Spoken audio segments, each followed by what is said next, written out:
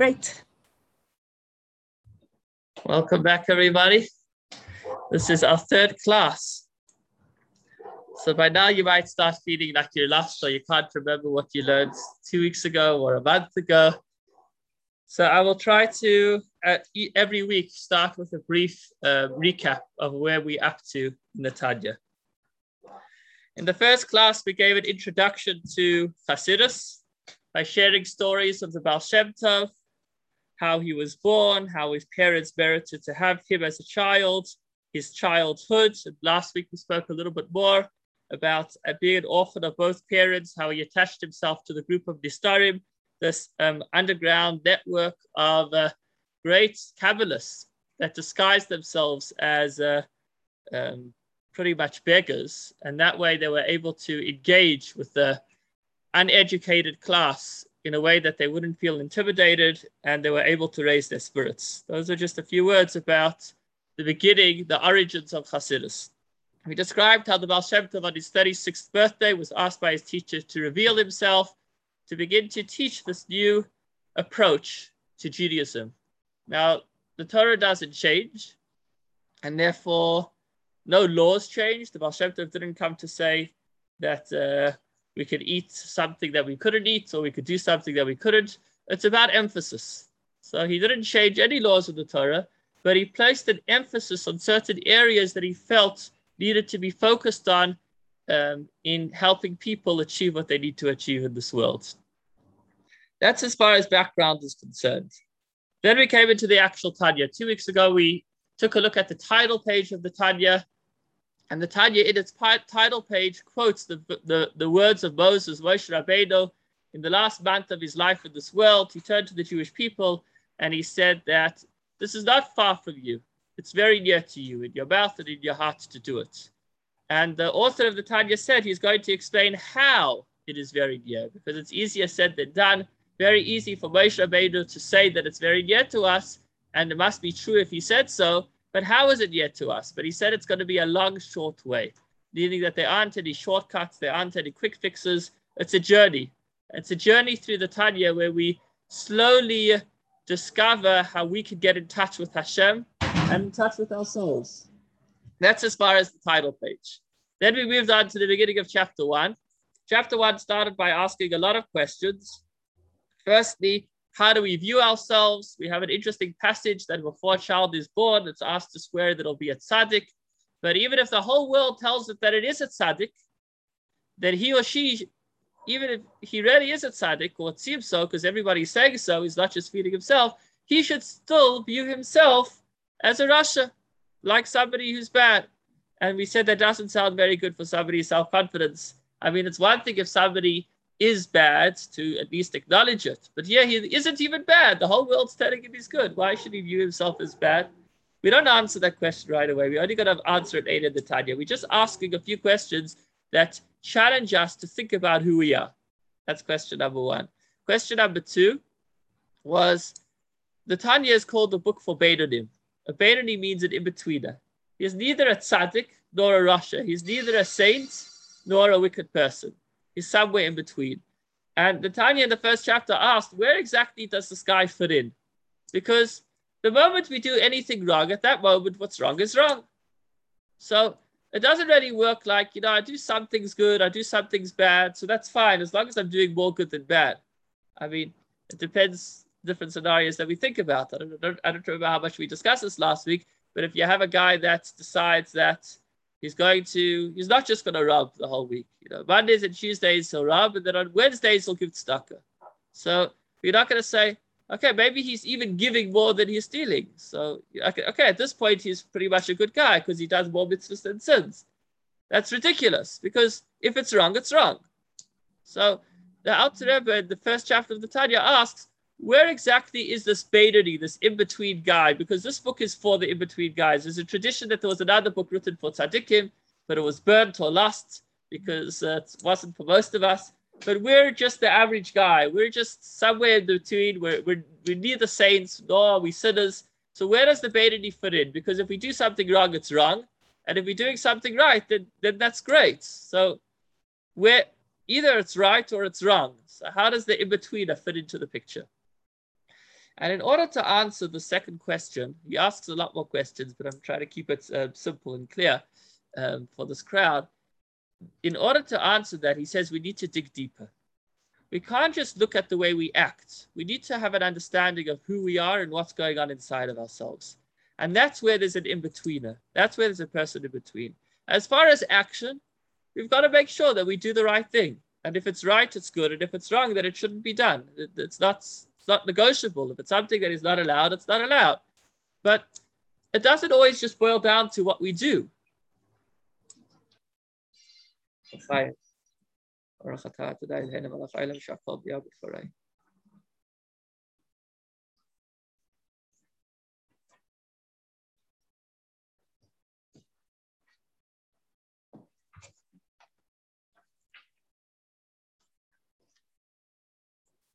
So the author tells us that we need to look deeper. We can't just look at how we act, but we need to look at what's going on inside of ourselves.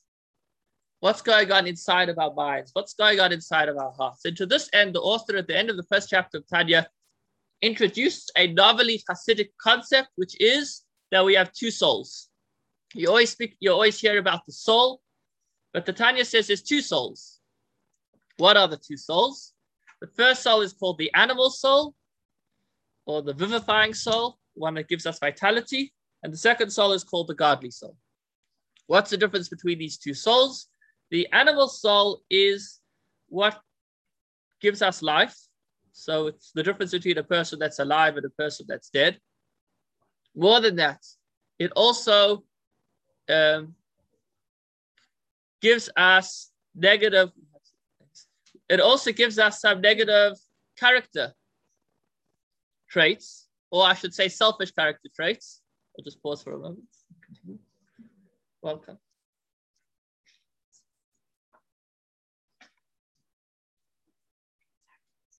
So we're describing that we have two souls. The first soul is the animal soul. The animal soul is the part that makes us live. Now, an animal is not bad. Certainly not. I'm sure many of you have animals as pets, but animals need to look after themselves, or we need to look after them too. But the point is that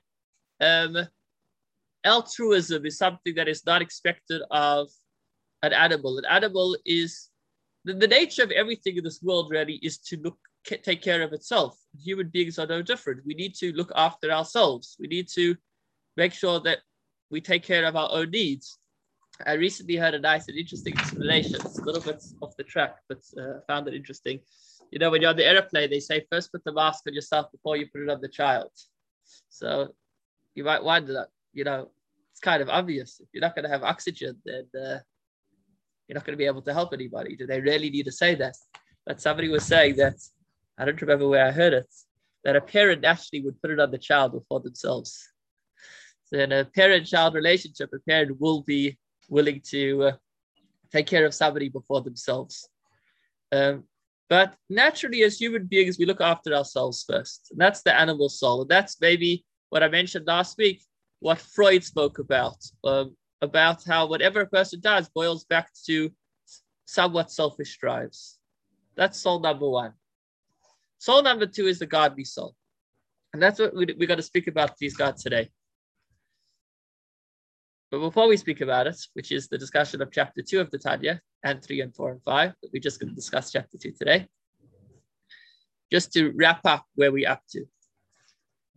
The novel idea of two souls over two inclinations is that it doesn't start by deciding which voice you're going to listen to, whether you're going to do the right thing or the wrong thing. I mean, that is a big part of it, but that doesn't reach the root of the matter. We need to first realize that there's two drives inside of us. There's two motivations. There's two interests that exist inside of us. We have one interest, which is to take care of ourselves, which is that selfish approach. And we have another interest, which is to connect to Hashem. And these two interests come from the two souls. The soul, that the animal soul drives us to take care of ourselves and is more selfish. And the godly soul is one that says it's not about me, it's about God. And when we realize that everything we do is motivated by one of these two souls, then that will motivate us and empower us to have the strength to make the right decisions. Because very often we know what needs to be done, but we can't help it. I'd love to, but I can't. Maybe I won't even say I can't because I could, but I won't. I'm not today. Or I know I should be doing something, but I will. So the moral choices between right and wrong, yes, we have free choice and we need to make the right choice, but we need a motivation to do so. And when we get in touch with the drives that exist within ourselves, when we get in touch with the two souls, the godly soul and the animal soul, it will give us the ammunition, the energy, the power, the motivation to be able to actually make the right moral choices. And this is where we're up to in the journey of the Tanya. We're up to discovering these inner drives that exist inside of us, the animal soul and the godly soul. And as mentioned, the animal soul is not bad, but it does need to be, it can lead us to negative places. If a person is selfish, really being selfish is not bad. Maybe that sounds bad, but you just find another word, another synonym, and it'll sound just fine. Selfish is a human condition. It can lead a person to bad places. So you got to be careful how you go about it. So ultimately in the Tanya, we're going to learn how to utilize even our selfishness for positive things. But for starters, we got to acknowledge that we have these two drives inside of ourselves. And at the end of chapter 1, he describes how he just speaks about an example of a few different emotions. He says, the world is made up of 4 general elements. There are many elements, but they're divided into 4 general categories. And they are, you don't need to remember this, but it's quite interesting. Water, anybody know? Air, earth, and fire. Okay, all of this world is made up, is a composition of either the heat of fire, or air, or water, or earth. And he says, just like the world, when it decomposes or when you dissect it, comes back to these 4 basic elements, so too our animal soul has 4 elements which are, if they haven't been worked on, are all negative as well. And what are they? What are the counterparts? So he says fire produces anger or arrogance. Just like fire goes up and gets heated up, and a person gets angry or they get arrogant, they get heated up upwards, and that's negative. Water is a source of desire and pleasure. It causes a person to sometimes, water is associated with seeking pleasure, because water, in the positive sense, the water is what gives taste to all of vegetation, to the fruit trees, to fruits. So water is a source of pleasure, and in the animal soul, it could lead a person to desire that could go to negative places.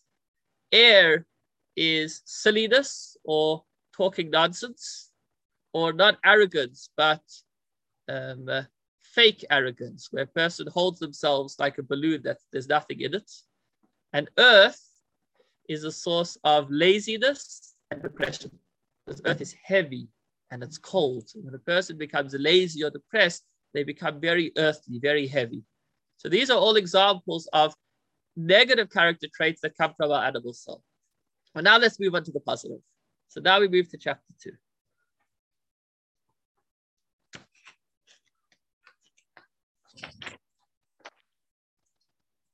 Ask a question. Any questions before we continue? Why would fire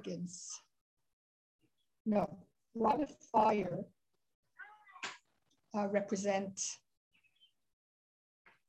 arrogance? Like heating up, when somebody gets all heated up, it could be also for something amazing good. So that aspect of fire, why is that corresponds to something negative?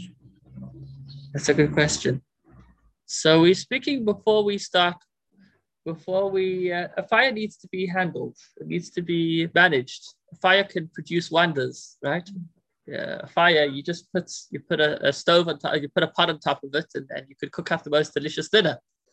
Fires are powerful. They're very much necessary in society. They do tremendous good, but they have to be controlled. And now we're talking about our animal soul before we work on it. If we just follow our instincts, if we just follow whatever feels good, then it's going to end us in, then that will get heated up in a negative way. It's only when we work on ourselves that we could redirect these tremendously powerful, potentially positive energies in a good direction. But before we work on it, it's destructive. Later in the Tanya, in chapter 3, we're not too far, we're already after chapter 2. In chapter 3, he'll describe how the godly soul also has these 4 elements. And the fire of the godly soul is where it's, we'll get there, but it's going to be something wonderful. Yes.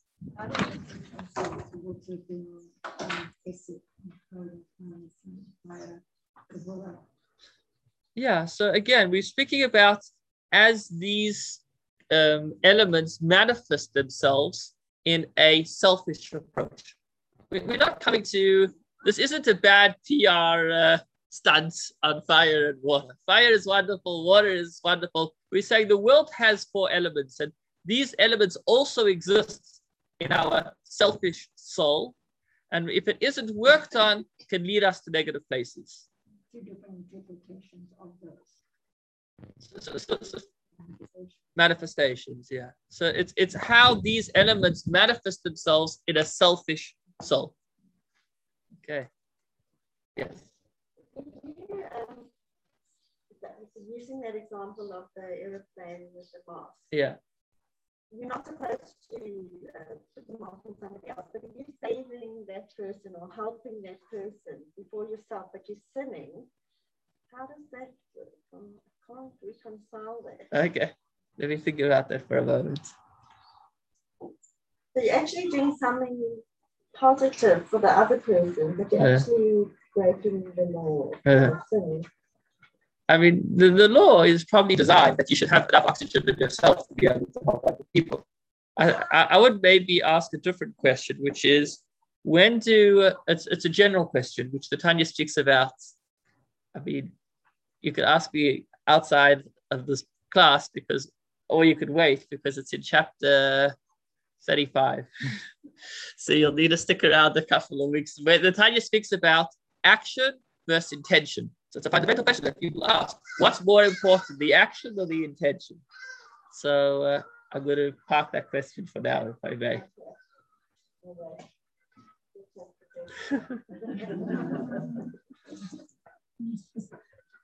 Okay. So that's the one part of us, the animal soul. It's a part of who we are and can be worked with. This is not here to make you despondent that you're selfish. It's a fact, but it's something that can be worked on in a positive direction. But the good news is that in addition to having the animal soul, we also have light. We also have a godly soul. And here in chapter 2, we're going to speak about the godly soul. We're going to speak about it in chapter 2, and then 3, and then 4, and then 5. And if you're wondering why we're speaking about it for so long, it's because there's a lot to learn. But for starters, chapter 2, the godly soul. Here we go. The very first line of chapter 2 is quoted here in your source sheets. And he says, these are the opening words. Please God, next week. We're still on next week. Next week's the last week before we break up. I do actually have copies of the first 12 chapters of the Tanya here. I just need to unload it. I'll have copies for everybody to use. Are most of you here next week? Okay. No pressure. So the beginning of chapter 2 says like this. The second soul of a Jew is truly a part of Hashem above, as it is written, and he blew into his nostrils a soul of life. And the Tanya continues to quote from the Zohar. The Zohar asks the question, what does the Torah mean when it says that God blew into Adam a breath of life? Like he blew what? From his chest? Or did he use a pump? You know, God is not a human being. Why is it using this terminology to blow? It's hard to understand why it says blow about God. And the Zohar, the Kabbalah says that when a person blows, they blow air from deeper within. That's why a person can talk for a long time without getting tired. But if you blow, if you're ever blowing up a floaty to go in the swimming pool or a ball, whatever it is, after a few, for those with younger kids, after a few minutes, you're exhausted. Because when you blow, you're giving up your kishkus. You're blowing from deep within. So the Zohar says the reason why the Torah uses the terminology of blowing when describing God bringing a soul into Adam was to tell us that the soul of man, and now it's talking about the godly soul, comes from God himself. And that's why it uses the terminology blow. The world was created through Hashem's speech. It says with 10 utterances, God created the world. Let there be light, there was light. Let there be dry land, and there was dry land. There was speech. Meaning, God is super powerful.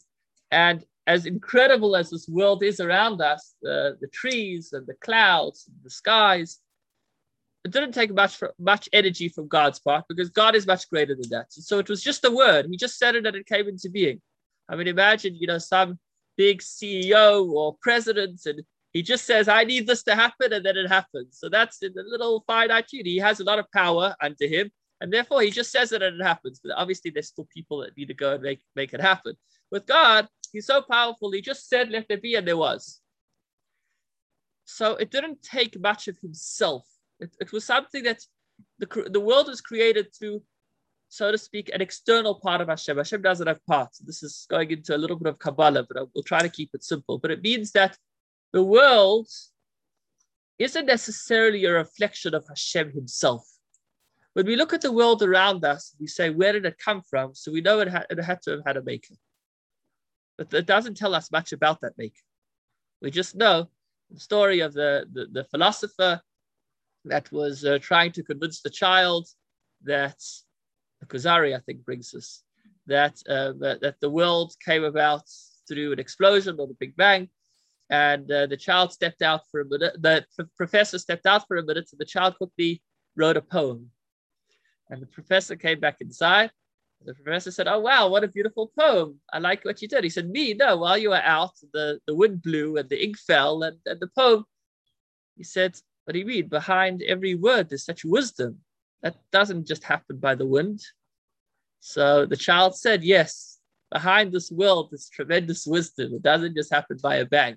So certainly the fact that this world exists tells us that there is a creator, but it doesn't tell us much about that creator. Why? Because the world was created with more of an external part of Hashem. As opposed to the neshama, the godly soul, comes from Hashem itself. As the Tanya says, it's a part of Hashem above. And that's something incredible because it means that when we look into our godly soul, it bridges the gap between the finite and the infinite. It gives us the ability to be able to discover Hashem. A little anecdote on that. There was a group of students that once came into a private audience with the Rebbe in 1960, 1961. And they were asking different questions. One of the students asked the Rebbe, what is a Jewish soul? The Rebbe first responded briefly, and the neshama is a spark that gives life to the body, and it gives the body the ability to do Torah and mitzvahs. But the Rebbe saw that the student wasn't satisfied. He didn't feel like he had an understanding of what the neshama is. And so the Rebbe continued with a few words, and then he said, this spark is a part of Hashem without which there would be no connection between creator and created. Yet, the creator in his abounding mercy gave the created the ability to bridge the finite and infinite. Between them, there is a vast gap. Yet the neshama is the intermediary that makes this connection. So this second soul, this godly soul, is something that is out of this world. It is not finite. It is not worldly. It is the opposite of everything we described about the animal soul within us. It is a part of Hashem. And when we get in touch with it, it helps us understand things in a way that's completely out of this world. And this is what drives us towards doing mitzvahs. This is what drives us towards doing things in a completely non-selfish way. But obviously, this is called the second soul because instinctively we're drawn after selfishness. That's the human condition. But when we're able to discover the godly soul and to nurture it, then we're able to extend beyond ourselves and to bridge the gap between the finite and the infinite. This is really the point of chapter 2, that every Jew has a part of Hashem within him. Rabbi Nissan Mindel was a secretary of the Rebbe. He penned a lot of letters that were written in English, the Rebbe would receive thousands of letters, and the Rebbe would just respond to his secretaries in point form. While reading the next letter, he'd be responding to the first, just giving a few points, and then the secretaries would write it up and then give it to the Rebbe to check over, and then they would be sent out to the recipients. Obviously, the Nifsa was private. Every letter was read by the Rebbe himself, nobody else. So this Rabbi Nissim Mendel had a beautiful understanding of the English language, and he would write a lot of the Rebbe's English letters. And he went to Israel in the 1985. He went to Israel, and he was interviewed by one of the papers there, the Kfar Chabad. And one of the questions that he was asked was, is there a connection between Hasidic philosophy and Chabad outreach? Because one is philosophy and the other is outreach. They seem could be very far apart. One is a study, one is an organization. What's the connection between them? And he said there's a very deep connection between them. What is that connection? When we realize that every Jew has a neshama, has a part of Hashem, has a part of himself that is pure, or herself that is purely good, then that's a game changer for outreach. Because it means that when somebody walks in, no matter how they look or no matter how they behave, that person already has something super godly about them. And when we look at them in such a way that they belong, that whatever we're discussing is for them, it's not something distant from them. And very often people will want to test us on that. Sometimes a person will specifically be provocative or behave provocatively because they want to see, what do I think of this person? Do I view this person as, Meshugana or as a sinner? And the answer is I could never, because I've learned chapter 2 of the Tanya. And chapter 2 of the Tanya tells me that every single Jew has a part of God within him. And so regardless of how the person behaves or how they dress or what they say, I know that there's something special about them. And now it's just a matter of helping them discover it. What's our ending time? 1:45? 10:45? What did we say? 10:45. Okay, good. We got so much more to say. Yes, go for it. So what if the person, even if they're Jewish, is the most violent person, like a pedophile or murderer? Iti was telling me it came up recently in the class. This is a very common question. It's a real question. Yeah. It's a big topic. But what I would say is like this. Somebody that's done a lot of bad. What I'd say is like this. Sometimes we need to act in a way that addresses the danger. Okay. But that doesn't still tell us who the person is. So let me just give a simple example. My sister, Shada, lives in the States, and she works for an organization called the Aleph Institute.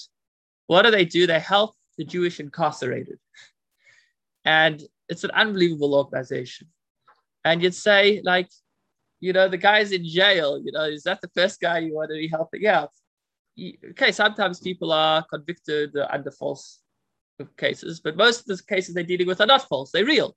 The person's done something bad enough that the judiciary system said that they need to be removed from society.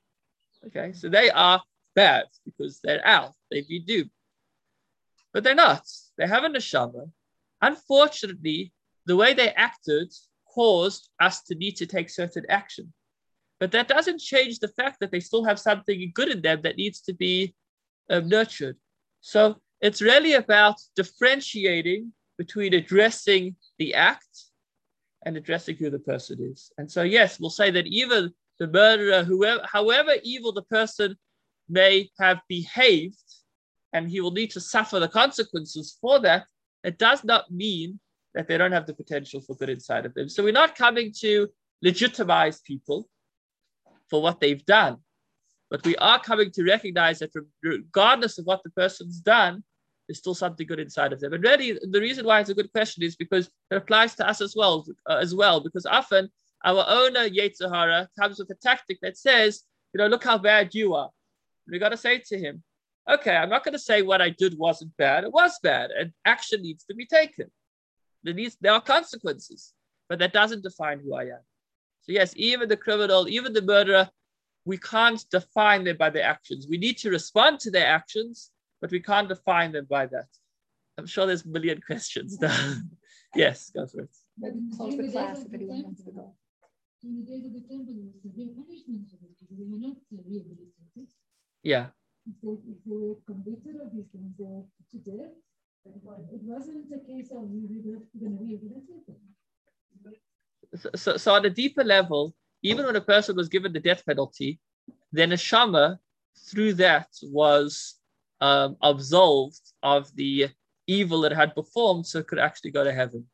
In other words, even punishment is from a functional level, the punishment needs to be executed because a person's done something bad, but it still doesn't mean that the person isn't good at all. What did you want to ask? Free will. Because being a neshama is clear, but it has to come from them. They can still choose to behave, not allow that Jewish soul to come forward. Yeah, so this is, I mean, free will is a fundamental concept in Judaism, but I hate to break it to you, because when you sometimes speak in strong terms that it actually, you remember it. We don't have free will about our neshama. We can't get rid of our neshama. We can't move away from it. We can't destroy it. It's here, and it's here to stay. And when we're able to get in touch with it, then we'll be able to achieve wonders. We have free will of whether we are going to act on our neshama, whether we're going to allow our neshama to surface, but we don't have free will whether it exists. I'm sure there's a number of questions. We do need to wrap up now. I want to just conclude with one final point. There's a lot more to be said in chapter 2, but I'm going to want to keep moving. So please, God, next week we'll already move on to chapter 3. But one final point I'll just mention from chapter 2. The end of chapter 2 speaks about the idea of a Rebbe, the role of a Rebbe. People often ask, what do I need a Rebbe for? There's me and this God, and I can speak to God in my own way. And chapter 2 says that what a Rebbe does is a Rebbe helps us get in touch with our neshama. That's really the role of a Rebbe. The idea of a Rebbe is that by the neshama, by the Rebbe, his neshama is more evident, it's more revealed, meaning that there's less selfishness that masks the neshama. And when we have an experience with the Rebbe, when a person would have an opportunity to have an experience with the Rebbe or connect with the Rebbe helps the person get in touch with their neshama. And I'll conclude with a story told by Yehuda Avner, who was an ambassador for Israel. With a number of he spends a lot of time with a lot of the Israeli presidents and prime ministers. I hope he's still alive today. He spoke a few years ago at one of the Chabad conferences, and he shared the following story. He said that once he was by the Rebbe, one of the presidents or prime ministers of the Rebbe had a private audience, so then he also had an opportunity to speak to the Rebbe. And at the end of the meeting, I'm just saying it very briefly, he asked the Rebbe, "What do you do?" Which is a little bit of a chutzpah of a question to ask. But he did. He had the chutzpah. Not in a negative way. And the Rebbe answered that, to cut a long story short, the Rebbe said that I try to lighten every person's neshama. And so he turned to the Rebbe and he said, "Rebbe, have you lit my neshama?" And the Rebbe said, "No, but I've given you the match." So that is a story that largely epitomizes the idea of the Rebbe. The idea of the Rebbe doesn't do the work for you. Ultimately, we're human beings, and we need to work on ourselves. But the concept of a Rebbe in Judaism, of a Moshe Rabbeinu, of a Moses, is to help us get in touch with our godly soul. Thanks for joining. You're welcome to ask any